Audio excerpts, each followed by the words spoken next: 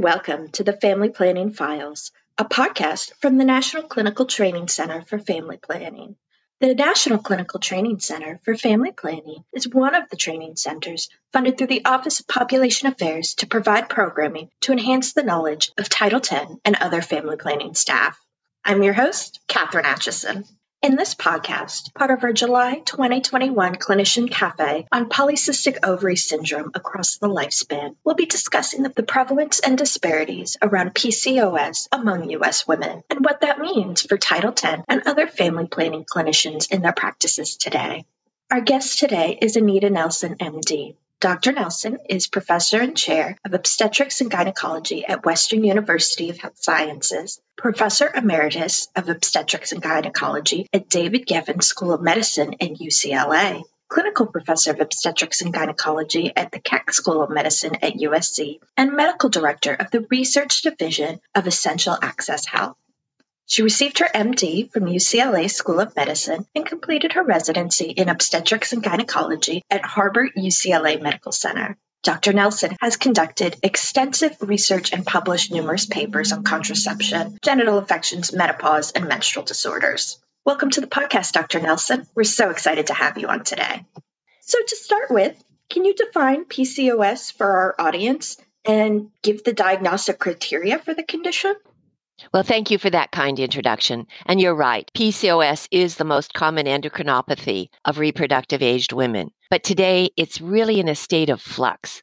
There are actually 3 definitions that have been used over time and new classifications that are being proposed just as we speak. Now, that makes it very difficult to answer even the most basic of questions like, what's the prevalence of PCOS? What are the presenting complaints? What are the physical findings? What abnormalities in laboratories should we expect? And what labs are really needed? And what are the best treatments? And more fundamentally, what causes PCOS? And what are the short-term and long-term health consequences of PCOS? So I think part of the problem rests in the fact that PCOS is really a syndrome, isn't it? It's not a disease. It's really just a collection of symptoms and signs that many women can share some of, but not necessarily all of them, right? It's like overlapping Venn diagrams. I mean, where do you draw the outline, right? And really, if you just ask yourself, for example, not all women with PCOS have high BMIs, right? There are lean PCOS women. Not all women with PCOS have acne or hirsutism. Not all women with PCOS have insulin resistance, even if we could measure it clinically. And not all women with PCOS are at increased risk for cardiovascular disease later in life. Or, believe it or not all women with PCOS need to have anovulatory cycling. That blows you away a little bit, right? But the one thing that all women with PCOS do share is difficulty getting pregnant. So I think clearly as we're imagining all of these different narratives, right, really ask yourself, what are those health features? And as women come in as individuals, how do we handle them? And to answer your question, how is it do we find PCOS today? I think we want to come back to the idea that the diagnostic criteria are in flux. It's PCOS started as a condition. You may remember way back when we had those 2 criteria that she had to have anovulation, less than 8 periods a year. Remember that? And she either had to have hyperandrogenism with either acne or hirsutism, or when you tested her bloods, her androgen levels were high. Now, this is the classic NIH definition that really established PCOS as an androgen excess state. Either she made too much androgen or she was too sensitive to her normal levels of androgen. Now, as you know, this definition was replaced by and large by that Rotterdam criteria, which added a 3rd option to those first 2. And it said that a polycystic appearing ovary, and by golly, they've been duking it out over how you define that in different ages. So I don't want to get into that, but this is important to get an overview of what we're talking about. And they stated that women only needed to have 2 out of 3 of those criteria to be diagnosed with PCOS. Now, I'll tell you, that created a little bit of a havoc if you think of those first two criteria, anovulation and androgen excess, well, that's the traditional one. If you think of the second criteria, which was androgen excess with a polycystic appearing ovary, well, that took care of that really troublesome group of patients that the reproductive endocrinologists were dealing with who didn't have infrequent periods, but by golly, faced all the other challenges that women with PCOS had. And that's fine. But remember, when you do 2 out of 3, that means that it could be an ovulation with a polycystic appearing ovary. That's the third combination. And that's where the wrench got thrown into the system, because technically that's a tautology. Every woman who has chronic anovulation from whatever cause will have a polycystic appearing ovary. And are those women all PCOSers? I mean, for instance, we had a patient who started putting on weight, right? And as she got higher and higher in her weight, her periods started becoming irregular. Would we say that she had PCOS? And that's kind of where we stand right now. The third definition, as coming around and trying to rescue us from this, is making it back into being an androgen excess state. And what they say is she either has clinical or biochemical androgen excess, right? That one we had before. And she has to have either ovulatory dysfunction or a polycystic appearing ovary. Now, that may get us back into the area of androgen excess as kind of a area of where we are. Now, just as a little snapshot of what's coming down the road, and that is we're going to have new subclassifications based on phenotypes. And I think that's really going to help us. But I think as far as basic definitions, right, we're talking mostly Rotterdam, but we're moving forward to getting some better insights, better control over what we were talking about. So now that we understand a more clear definition of the condition, what is the overall prevalence of PCOS, and how do these different diagnostic criteria, or you say emerging subtypes or phenotypes, affect these diagnostic estimates? Well, that's a very good question, right? And clearly the definition you use will change your estimate of the prevalence, right? For example, and this may not be terribly applicable, but I think it's really very informative. There was a recent study of primarily Caucasian women in Turkey, I'll give you that, but they found that the prevalence of PCOS, in quotes, using that classical NIH definition, the prevalence was 6.1%. But when you use the Rotterdam criteria with those 2 out of 3 criteria, that meant 19.9% of women had PCOS. And if you moved it back to the androgen excess definition that I alluded to, that prevalence dropped only slightly to 15.5%. Clearly, there are other problems when you're estimating prevalence. Many of the studies that we read really rely on women self-reporting whether they have PCOS or not. Now, the problem with this is that estimates are that 50 to 75% of women who have PCOS are unaware that they have that condition. And I think this says something about our underdiagnosing the problem, right? And to get a little bit more into that, the short and long-term health impacts imposed by these different subtypes, because they do seem to present a bit differently, how does that also affect how you treat different women who are presenting differently, but do seem to have PCOS? Yes, and I think what you're really asking here is there are disparities, right, here across our country in PCOS, and how they might appear in practice in Title X clinics, for instance, right? And I think that studies finally are providing us information on this. And I was just swept away by that new announcement when they looked at life expectancy. I don't know if everybody's seen that, but between 2018 and 2020, life expectancy in the United States overall went down by nearly 2 years, which is the largest decline since we were at war in World War II. But if you dissected it, white Americans lost only 1.36 years. Black Americans lost 3.25 years, and Hispanic Americans lost 3.88 years. Now, that same sort of thing, finally, we're getting insights into PCOS. And among all of this confusion, and I don't mean to have stirred it up, but I think it really is important and very relevant, there are themes that have emerged. PCOS is very prevalent. Whatever number we pick, every day, every one of us who's caring for reproductive aged women are going to see at least 1, 2, maybe even 3 women every day with this diagnosis. And the question we have to ask ourselves, are we really recognizing it? Or does the patient have to come in and tell us that she has PCOS? Now, that varies a lot. The prevalence of PCOS is 2 to 3 times higher in women with a BMI of greater than 30. Now, this accounts for many of the great regional differences that we're seeing in the United States. It's been estimated that in the South, 47.5% of women in reproductive age have PCOS. In this north central area of the country, it's almost 1 in 4. It's 23%. Out west where I am, it's 18%. And even in the northeast, it's 11.5%. So it's everywhere. And we just need to look for it to help those women.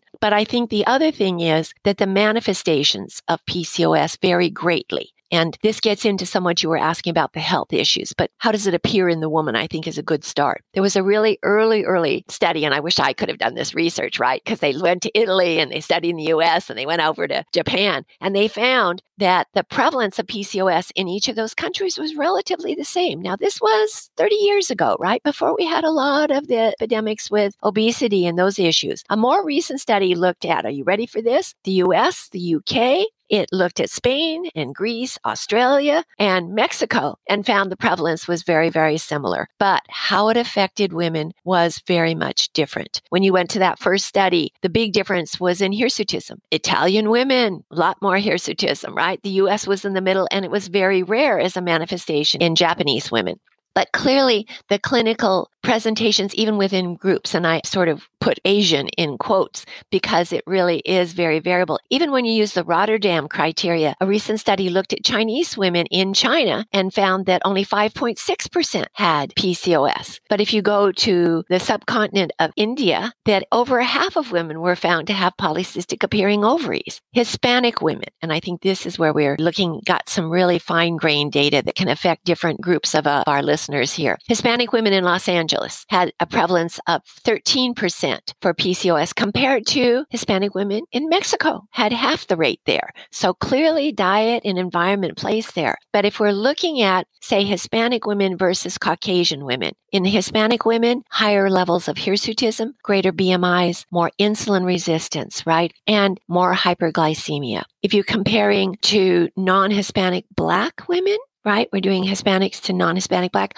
higher rates of hypertriglyceridemia and even higher rates of metabolic syndrome. If we're looking at African American women versus Caucasian, the overall prevalence is pretty similar when you correct particularly for weight. A recent study comparing non-Hispanic whites to non-Hispanic Blacks, Black women had higher blood pressure, both systolic and diastolic, more obesity, but they had less problems with lipids. But if you break that down, teens had over double, almost triple the risk of metabolic syndrome. Can you believe that? 80% of PCOS girls had metabolic syndrome already. And the big issue, of course, was BMI. If we went to the older women, they're 20 to 34, I hate to call them older, but there the risk was for metabolic syndrome was only about 50% higher. But glucose was also an issue, as was blood pressure.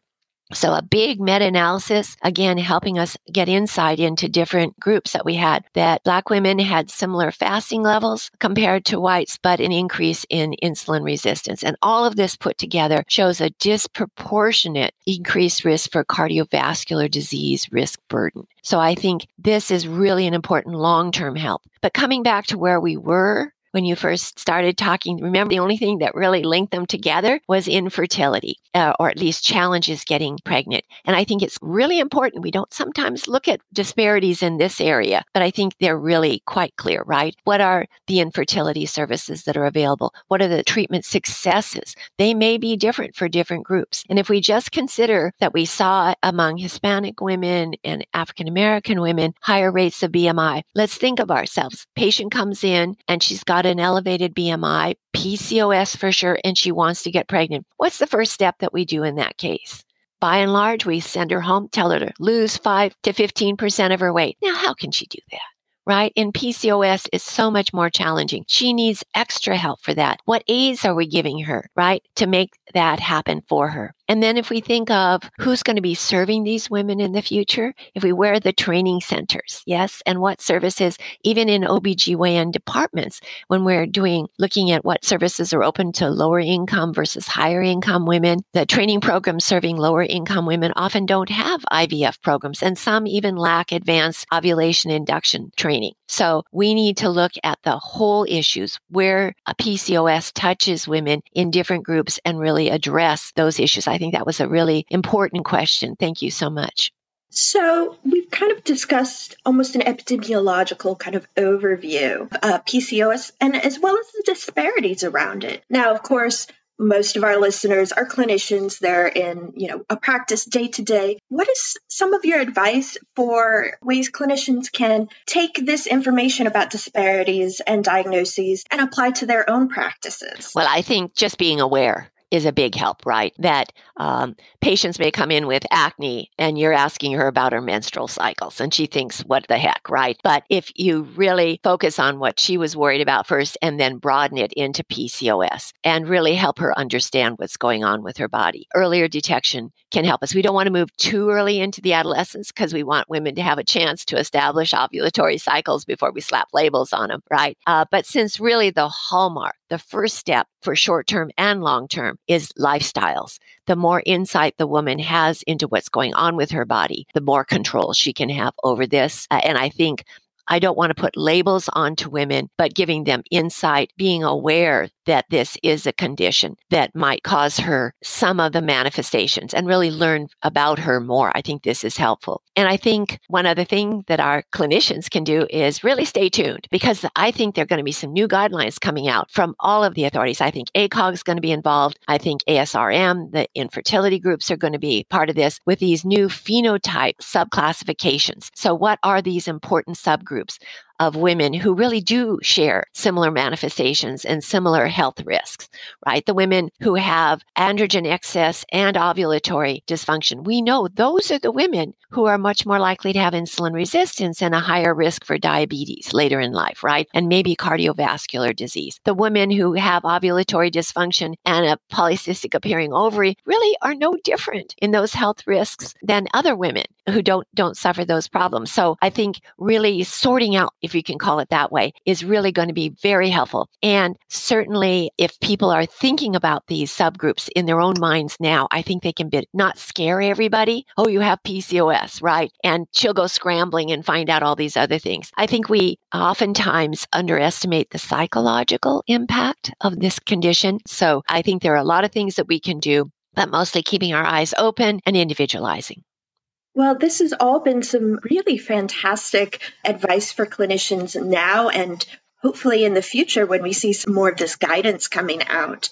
But our time is running a bit short today. But before we go today, Dr. Nelson, would you give us some of your kind of final takeaway knowledge for clinicians going forward in their practice? Well, I think understanding all of the stuff, and I didn't mean to scramble the ideas here, but really I think more meaningful recommendations can be offered to women, right? That the outdated practice of prescribing metformin to treat quote unquote all PCOS is finally going to go away. But until then, I think my advice would be to continue to practice patient-centered medicine, right? Don't treat PCOS in general, but treat the problem the woman with PCOS presents with, and then evaluate her individual health risks and provide individual counseling and develop plans to promote her health, right? Deal with PCOS almost like a modifier rather than a central problem. Since honestly, we really don't even know how to define PCOS, and be patient with us on that. I hope I've shed some light on the recent controversies surrounding PCOS and on the disparities among women who have this condition. And I hope I've helped you all prepare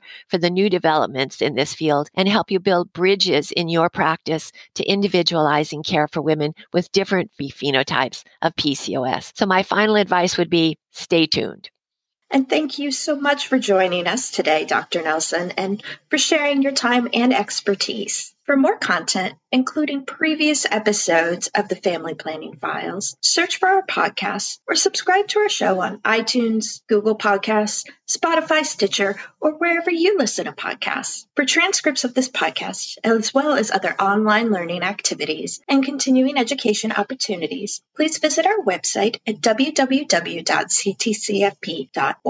You can also follow the National Clinical Training Center for Family Planning on Twitter at NCTCFP, all lowercase, and sign up for our monthly newsletter, Clinical Connections, on our website. This training is supported by DHHS Grant Number 5, FPTPA 006029-03-00. The content of this podcast solely represent the views of the speakers and do not necessarily reflect the official positions of the Department of Health and Human Services, or DHHS, Office of the Assistant Secretary of Health, or OASH, or the Office of Population Affairs, or OPA. No official support or endorsement of DHHS, OASH, and or OPA for the opinions or products described in this podcast is intended or should be inferred.